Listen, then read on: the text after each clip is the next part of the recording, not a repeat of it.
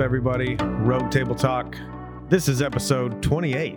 28. Can you believe it? I cannot believe It's a pretty good number. Back and we start 28 weeks ago. 28 weeks ago. By my math.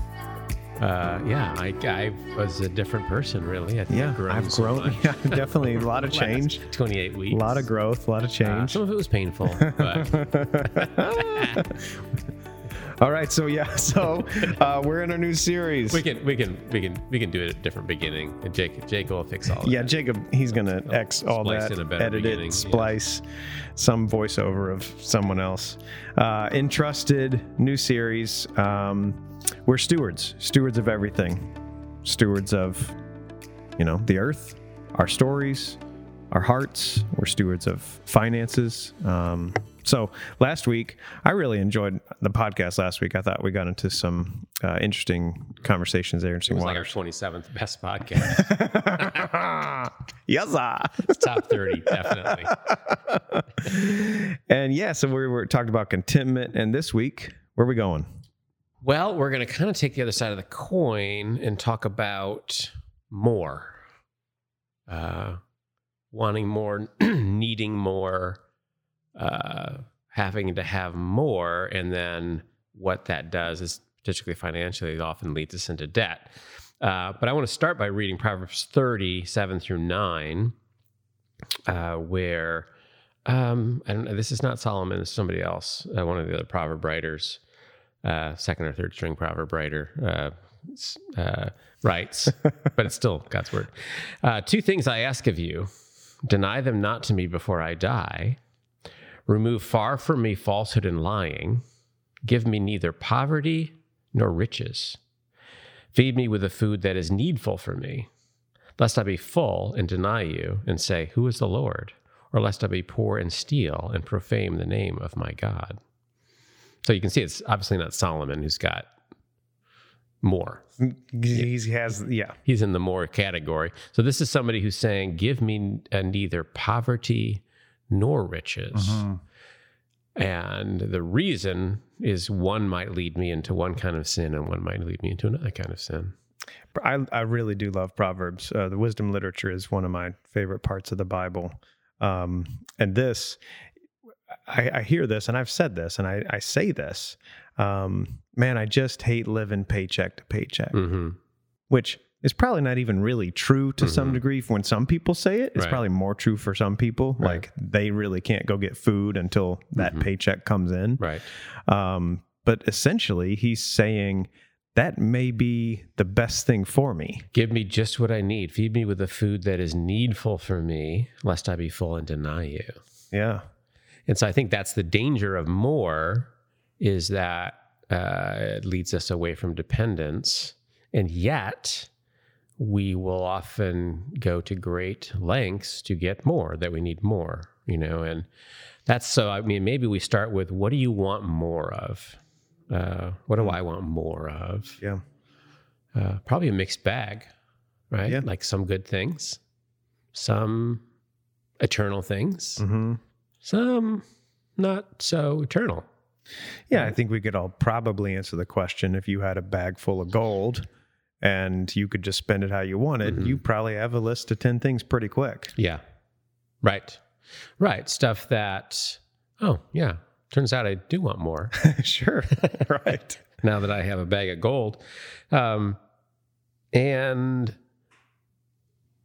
when we want more, again, I say this sort of with trepidation, because you don't want it to be a condemning a desire, right, or wanting in general, but it's wanting something that, in a sense, replaces my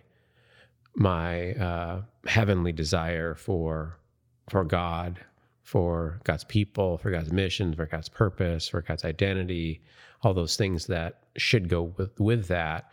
Wanting more, when I'm saying it sort of in a cultural sense. We want more money, possessions, stuff, experiences, whatever it might be. Yeah. Yeah, I mean, we had that conversation. I think that's a good caution, because we are getting to the enjoyment part of entrusted with stuff. Right. And I think that is part of the human story, and part of how the gospel reforms us is to truly enjoy things in their existence for the proper sake. Yeah. With the proper balance, so to speak. Right. But I remember, we're living in a condo. We have 2 bedrooms, 2 baths. How many kids at this point? We have 4 kids. Okay. We get into 4 kids, and we really do start to wrestle with, okay, I do think we might need more space. Six humans. You have 6 humans, 2 2 bedrooms. We had an extra space that we had the other kids in. It wasn't like there were 4 kids in one room. Like the hallway outside. Outside, we put a tent out. Balcony was perfectly fine. Yeah.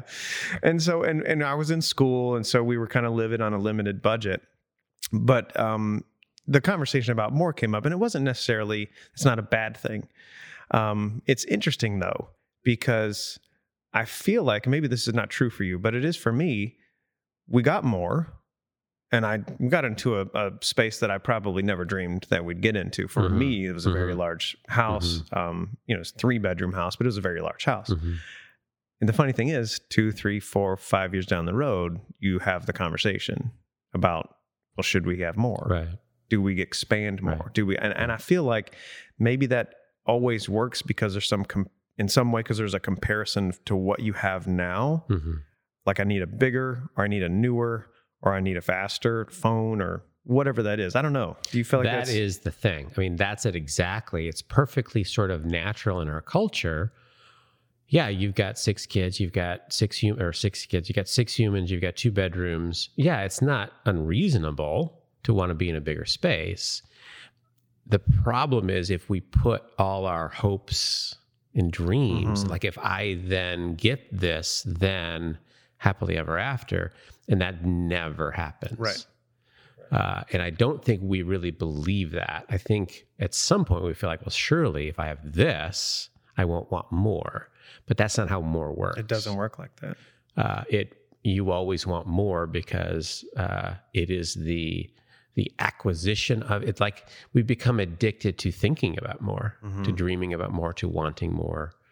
And that's almost like, it's like planning the vacation is part of the vacation, which is great for vacations. But when it's for things like this, then it often can lead us down a path of discontentment, which we talked about last week, but it could lead us into bad financial decisions. It could lead us into debt. Things that, and I think debt is not, desire is not bad. Debt is not inherently evil. Right.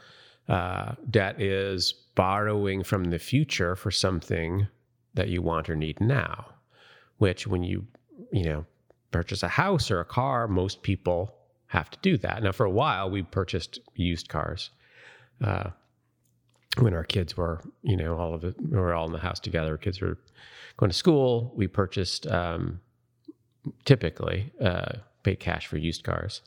But typically, you don't have that kind of money. You don't have enough money to buy a house. You want to live in a house. There's nothing wrong with having a mortgage, but it is borrowing. You do have to pay it. I mean, it is borrowing for the future for something you want now or need now. It's fine, but it can be overdone. Another proverb said, the borrower is slave to the lender. To some degree, you've lost you're trading some freedom, some financial freedom. Yeah. There's money in the future you can't spend, right? Because you already spent it. In a sense, you're owing it for your house.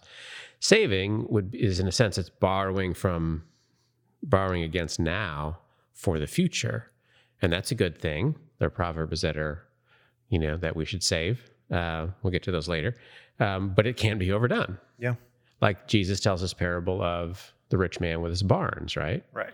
That, hey, I can tear my barns down, build bigger barns, I'll store up my grain. Put up everything in there. I'll eat, drink, and be merry. Everything's wonderful. And then, that night his life is required of him. And what has that all gotten for him? Nothing.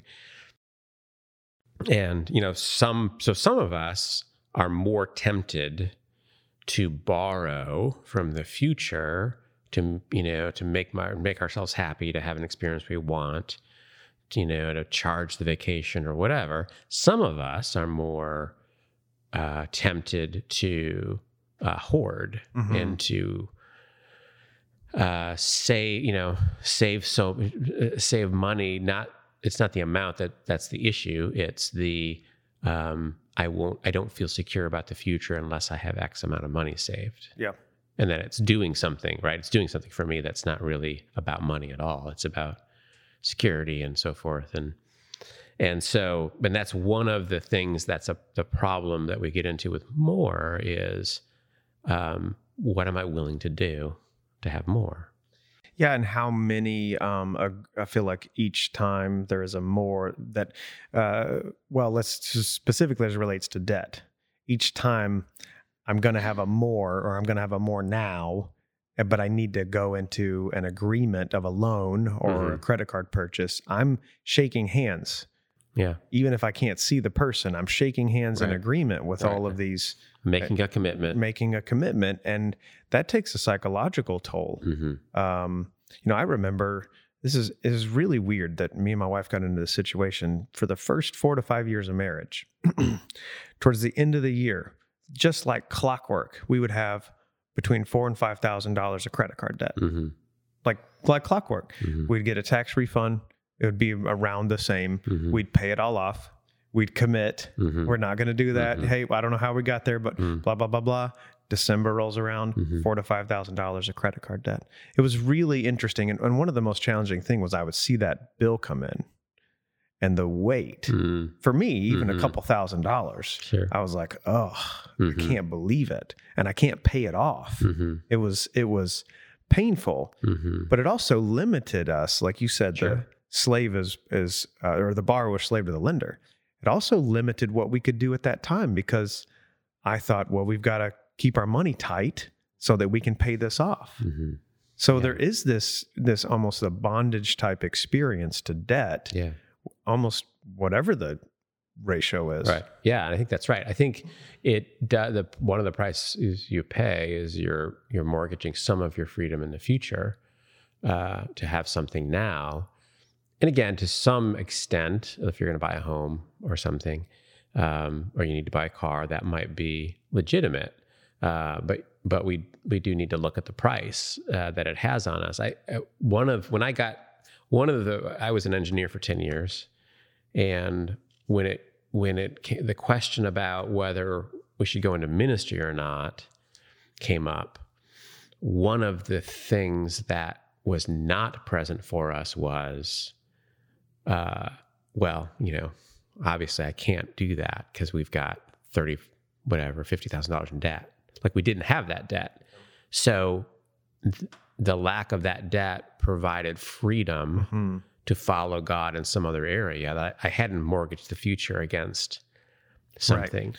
You didn't have, you didn't have that debt. I didn't have that. Obviously we had a mortgage, but we didn't have other debt on top of that, which allowed then to something unexpected came along, some opportunity for mission, ministry, a different role. And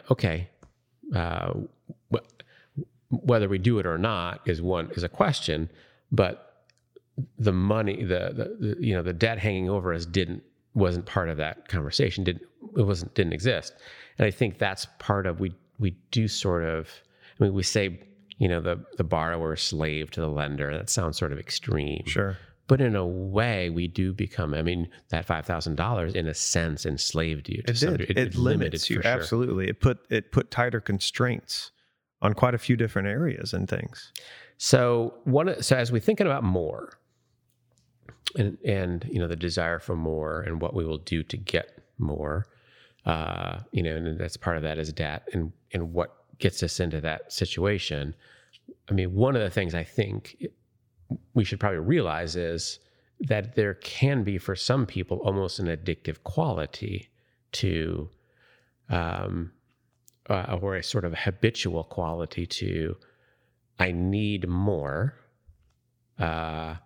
Rationally, I know I shouldn't buy this thing. Rationally, I know I shouldn't charge this thing. And I talk myself into it, and because it'll be cool to have it. And then a week later, I have regret. And it's almost like somebody with, almost a drug habit where I rationally know this is a bad thing, but I keep talking myself into it, and then I feel bad. I feel guilty. I feel, oh, I shouldn't have done that. Yeah. And part of what I do with that feeling is buy something else.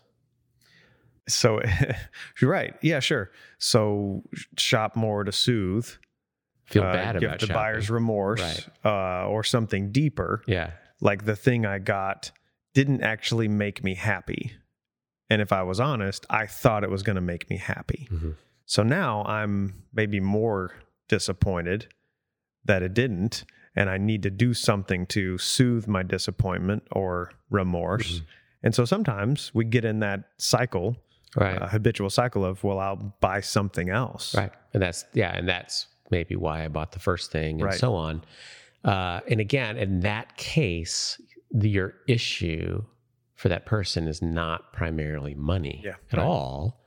Money is sort of a red flag. The debt is sort of an indication of like something's out of whack here. Yeah. Like something needs to change about my life, right? When you keep coming up with that much debt at the end of the year, okay, there's a money issue, but really there's another issue. Yeah, there's some type of emotional driver, a belief system driver. Mm-hmm. Right. And the invitation is, okay, well, what is it? Yeah. Like, can I pay attention to that? Am I looking for get this stuff now? Because that's another thing with debt. Some of it is, okay, you may need to upgrade, but the timeline may not be right. That's right. And so we want things now because we want to keep up with the Joneses, or generationally, we want to keep up with where our parents' lifestyle is. Yeah. And so we want it now. Right. Even though they've lived and worked a lot longer. Right, worked for 20, 30 years for it. Yeah. So there's those drivers. Like, what are those drivers for us? Yeah, and I don't want people to get hung up because I tend to be more on the other side where I can be a Pharisee about spending money. Is if you need a new phone, okay, and you have money, get a new phone. Get a new phone, right. But if you have to have the new phone the day it comes out, because now your phone is unsatisfactory, the new phone's not going to be satisfactory either. Jacob, have you ever stood in line for the release of the phone? No, he says no. Jacob says no. Tech guy says no. No, he has his I believe him. He has his people do that for him. And just so we're clear, yeah, nice. Just so we're clear, correct me if I'm wrong, when Proverbs talks about debt, the conversation isn't primarily about sin. It's about wisdom and foolishness. Right. Yes. And so we're not in the black and white category of this is right and wrong. That's why that's not evil. That's not a sin. But if you are tending towards foolishness in your debt, then there's you're doing that for a reason. Right. There's something going on that you need to look at. We talked about this a little bit ago. A book both of us have read. It's called In the Realm of Hungry Ghosts. That's right, isn't it? In the Realm of Hungry Ghosts. Gabor Mate. Yeah, so it's about really addiction. It's a very, very interesting book. Not on this topic at all, really, except it does talk about addictive things. And one of his theses is that we all are sort of have addictive personalities to some degree or another. And one of the quotes in the book is, "It's hard to get enough of something that almost works," and it almost works. It almost satisfies me to buy the new phone. Right. Almost satisfies me. Like for a day or two, it feels like it does. And then I realize, but then I forget that it didn't satisfy me. And it is similar. I mean, he's talking about heroin addiction. Yeah. But the same thing applies to any sort of compulsive, or, if somebody asks you, why did you do that? And you say, I don't really know. Yeah. I can't control it. It's a compulsive behavior. Yeah, it's a problem. Right. Yeah. Right. And I think the studies have been shown there's something neurologically in the brain to the transaction, to the purchase. Yes. Right. You get some dopamine. You get a little something going on there. Right. You anticipate the purchase just like you anticipate some pleasure, like that dopamine inducing pleasure, like a meal or like sex, or like if you're an addict, like drugs. Yeah. So this is interesting. I don't know if this takes us too far off. Bring me back if it does. I love Advent, Christmas, the build up to Christmas Day. I love it. Everything about it. Christmas Day is one of the most disappointing days for me. It just is. It can't possibly live up. It can't satisfy. Yeah. Like it doesn't. Like all of the hype and all of the anticipation and the tension built up. Then you get the stuff and whatever, and it's I don't know. I feel like there's always going to be a level this side of eternity where anything you want, even if you get it, it's still going to be mildly disappointing. Yeah. Well, like, right. It has to be because, and that's, I think this I think is related to what you're talking about. Jesus says in John 10:10, I come that you might have life and have it to the full. And I think we consistently, in 100 different ways, try to shortcut that or short circuit. Like, we don't really believe that Jesus wants to give us this life of flourishing. Yeah. And we keep pushing him aside and saying, my life of flourishing is by buying this, by taking this, by going here, by having this sort of Christmas. Like, this is what I've set it up as. I need this to be happy. Mm-hmm. And as we in that as addiction works, and that the more I do that, the more of it I need. Yeah. Like, physically, when you're addicted to something, it actually, the dopamine releases and so on. And then your brain actually shuts down some of your dopamine receptors, because I was like, oh, that was too much dopamine. Mm-hmm. So now you need more right. to get the same amount. And then pretty soon, when you're a truly fully addict, you're compulsively doing it and you're not getting hardly any pleasure from it. Like, the compulsive buyer, the compulsive gambler, like, at some point doesn't even enjoy it anymore. Mm-hmm. Like, he has to do it, but he doesn't even enjoy it anymore. It's like taken over his life. And I do think that, borrower being slave to the lender, that's more the sense, I think, not, physical enslavement or the borrower could come and throw you in debtor's prison. That's not going to happen for us. But for us, it is this anxiety, this whatever it is that can be very destructive for us. And I think if we really believed that the life of flourishing is in following Christ and walking with him and becoming more like him, it seems so countercultural. Mm-hmm. It seems so whatever, that he didn't have a place to lay his head and he had the life of flourishing. And we feel like my place to lay my head is not nearly good enough. Yeah, right. And in order to flourish, I need a better place to lay my head. Right? Yes. Yep. We don't really believe that at its core message. And listen, I have a house, cars. I mean, we're very blessed. So having those things is not the problem. It's, am I hoping in them too? Yeah. It's the hoping for more kind of a thing. Okay, so let me change gears slightly. Okay. And one of the things that we've been, like, what I have is not sufficient. So it's what I don't have that I'm focused on. So there's emotional drivers, there's systems that go on underneath our purchases or our thoughts. There's truths and lies that we tell ourselves about stuff. Right. So one of the implicit lies is it's not what I have, it's what I don't have.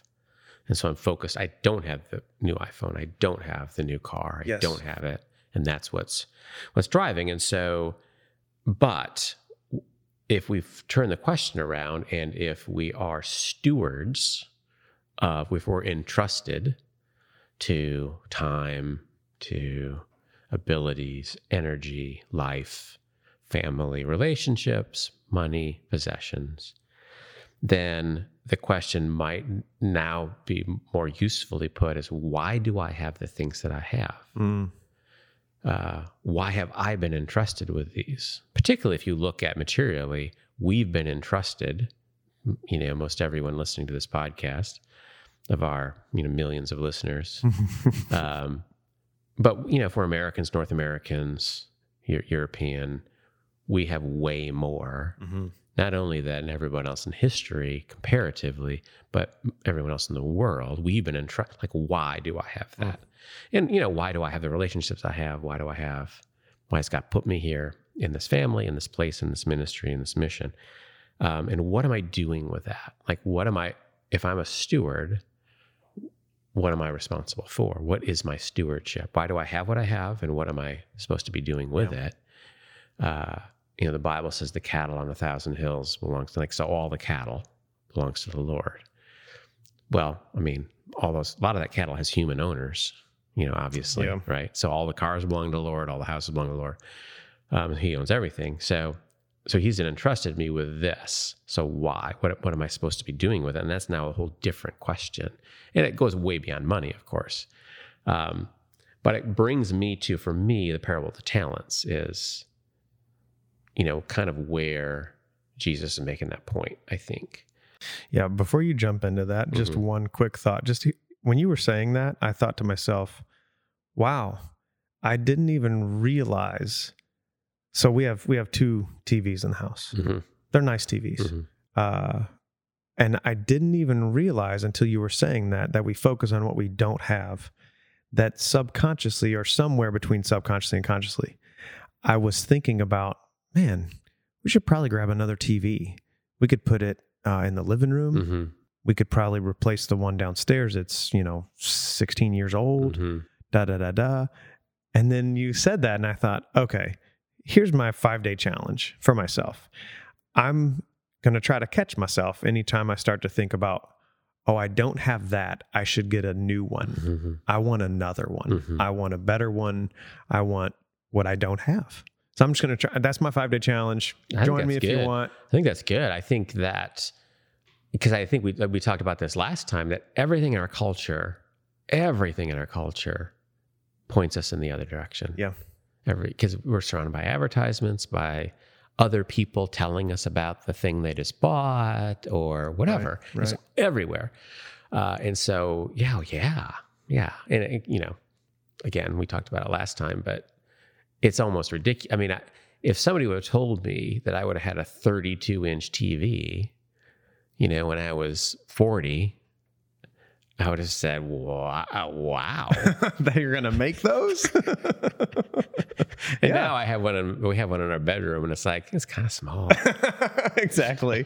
Oh, why didn't we get a 44? We need more TV. Yeah.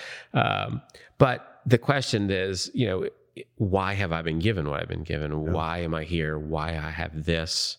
Why have I been entrusted with it instead of, I could have been born somewhere else. I could have been, I could be in a whole different situation. And so what am I responsible for?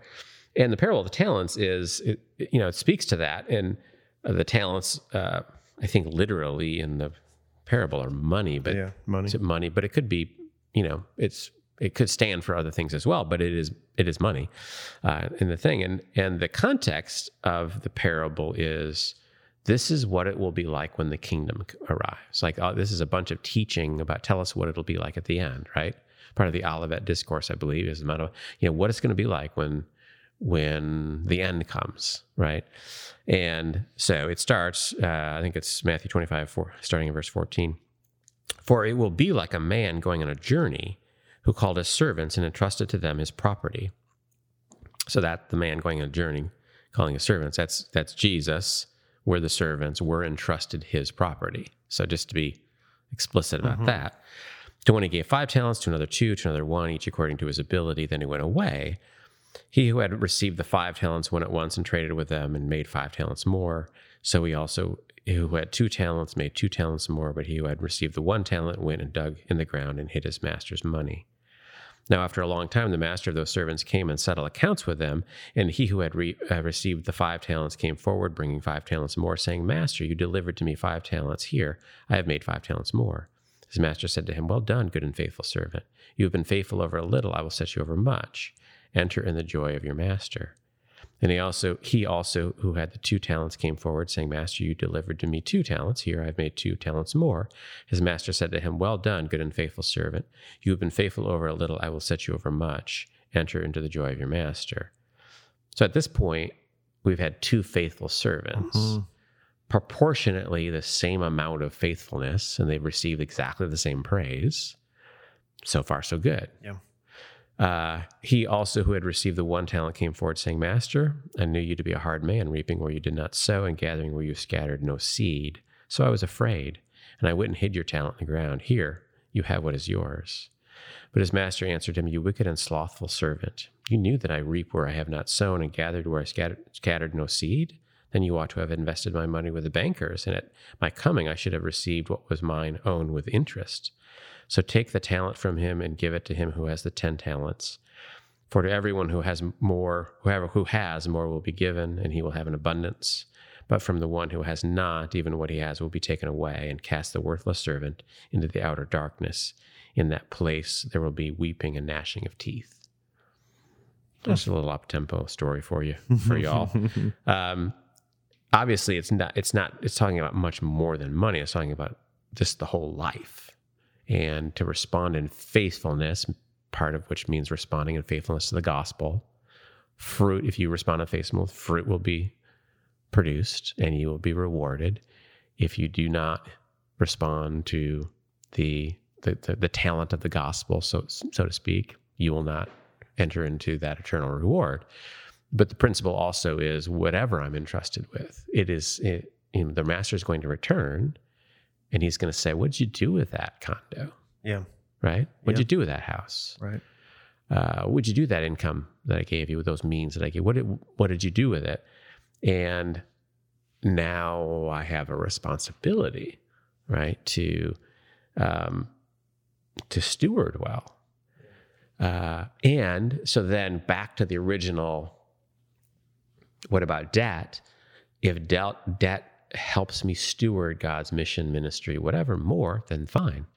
But if it's a hindrance, then it's not fine. Yeah. Right? Right. Like we have debt on this church building, but at the time, we needed to build this building to house the people, have the ministries. People of, much ministry has been done here, and that was a good return on us. I think, not doing this we would have saved the debt and missed out on the ministry. And that puts the question in a whole different cast. Right. Right. Like it's not just up to me.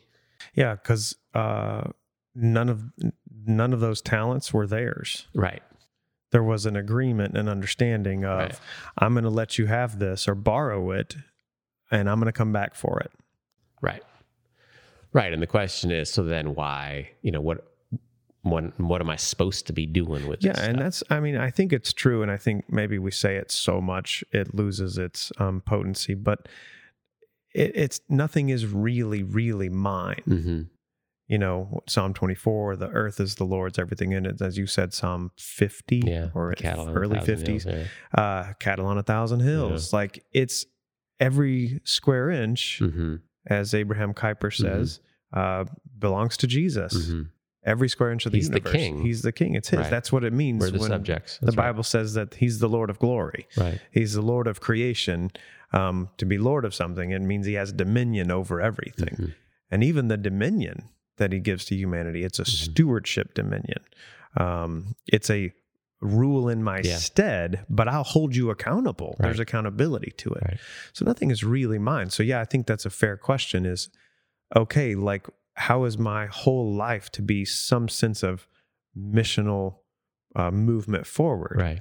Now, obviously, that for me, I don't necessarily take that to interpret.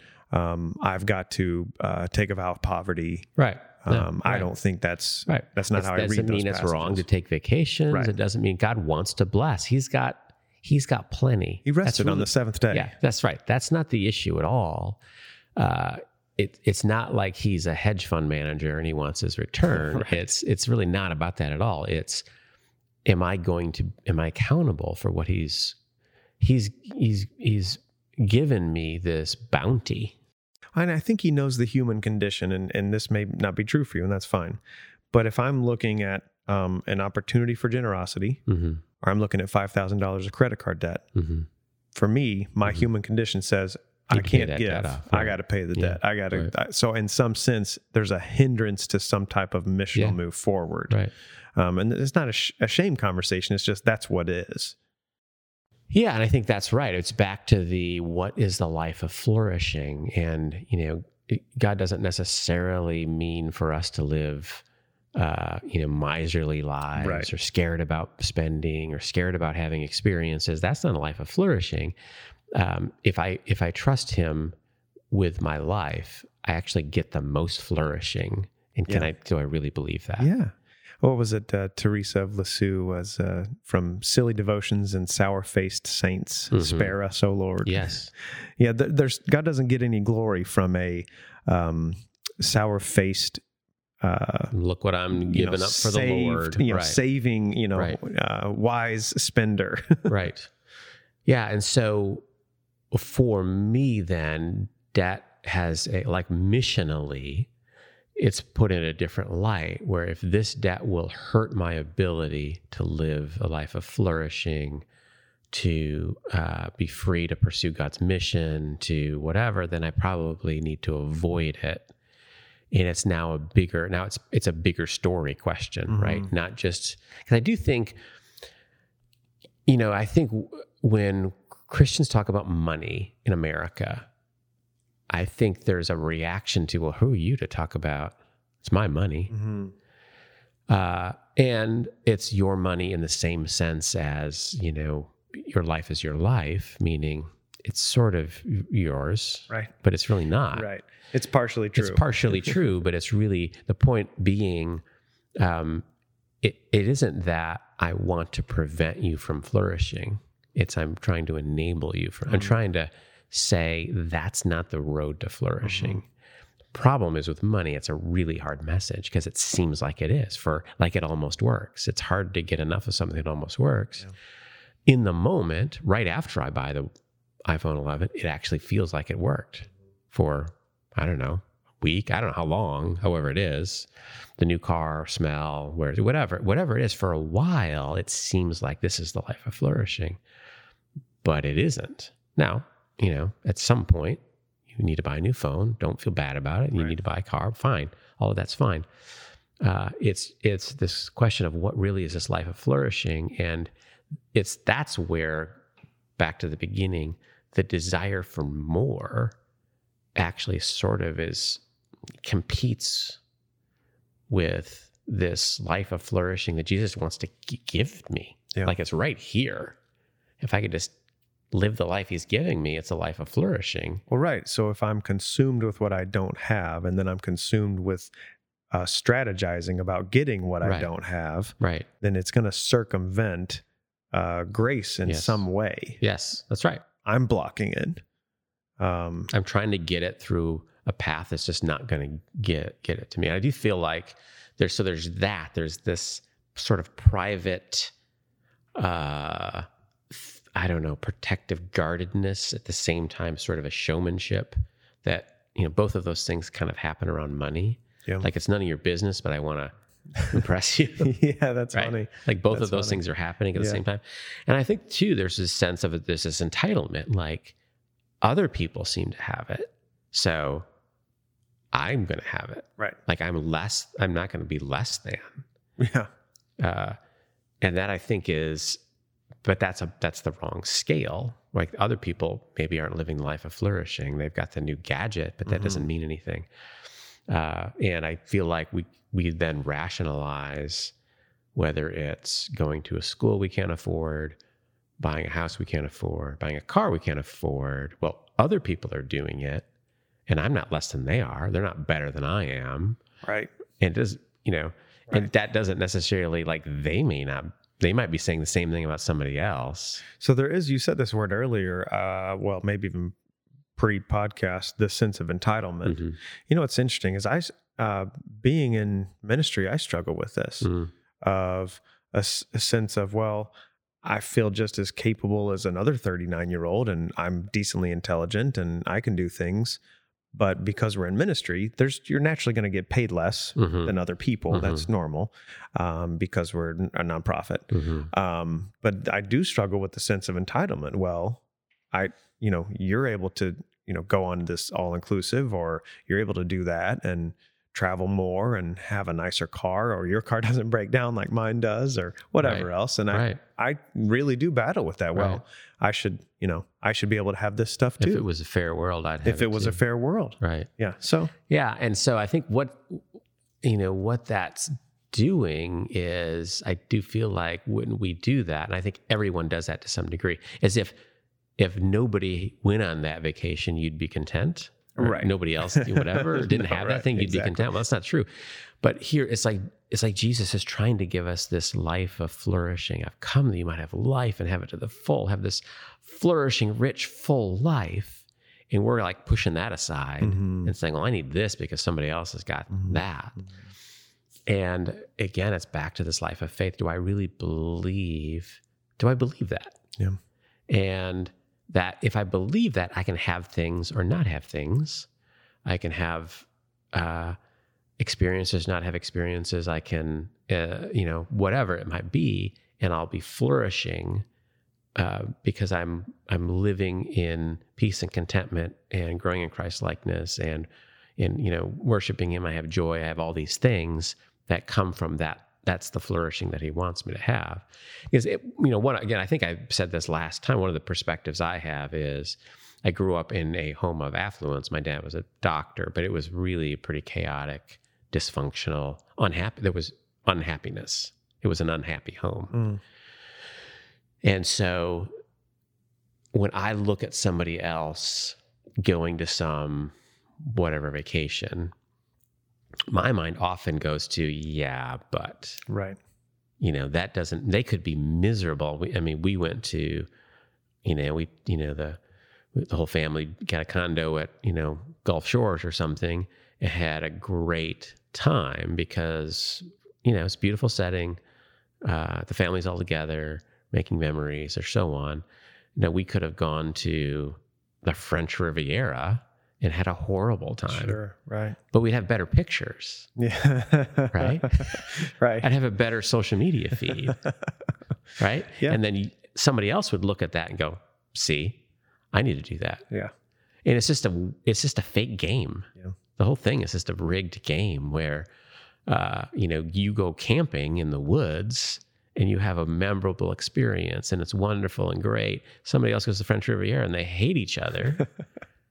But we're like, Lord, why don't I get to go to the I French think if they Riviera? went camping, they'd hate each other Maybe, more. probably so.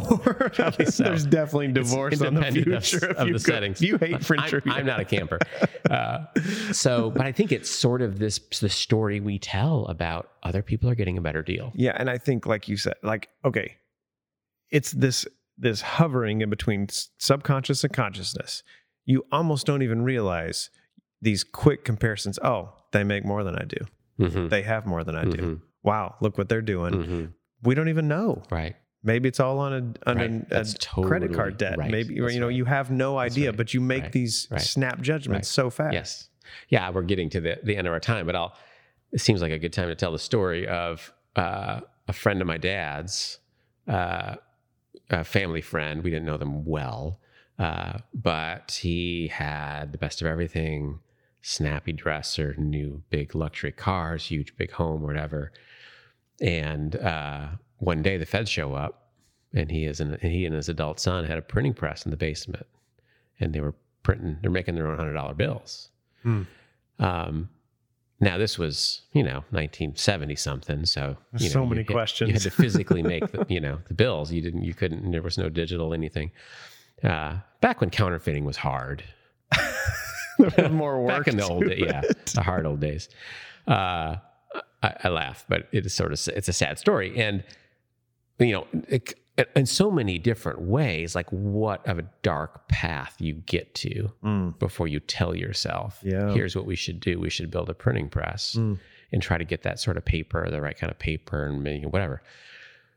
But from the outside, up until the day before the Fed showed up, I'm sure a bunch of people looked at him and said, well, they've got they've got a life that I need to have. They've With got envy. a life that look at him with envy. When they should have, if they knew the whole picture, you'd be looking at him with pity. Yeah. You'd think, what a dark, fearful, crazy place that is. And they go to federal how prison. many secrets and how many Right. how many things do you have to keep Right. under wraps? That's right. Psychological The torment. whole 9 yards, Sure. the whole game of it. And I don't think everyone's like that, of course, but I'm convinced that that comparison game is flawed. And what I think it does is it's like your kids looking at some other kids in some other family saying, I wish I was in that family. Right. And what does the Lord think? Like, I'm giving you this life of flourishing and you're not even taking it. Mm-hmm. you're going to some other place trying to get what I'm trying to give you. You just won't believe me. And I think that's the allure of more. It sucks us into something, but it also sucks us away from the Lord. Yeah. And I think for us, as you said, your challenge of the week is to concentrate on what you have. We almost need some sort of discipline to it because of the world that we live in. It's we can't get away from it. Right? Yeah, I don't think so. I mean, you're going to watch some commercial. I'll drive home and there'll be, 16 other cars that I look at like, that's a nice car. Right. As my headlights kind of hanging out.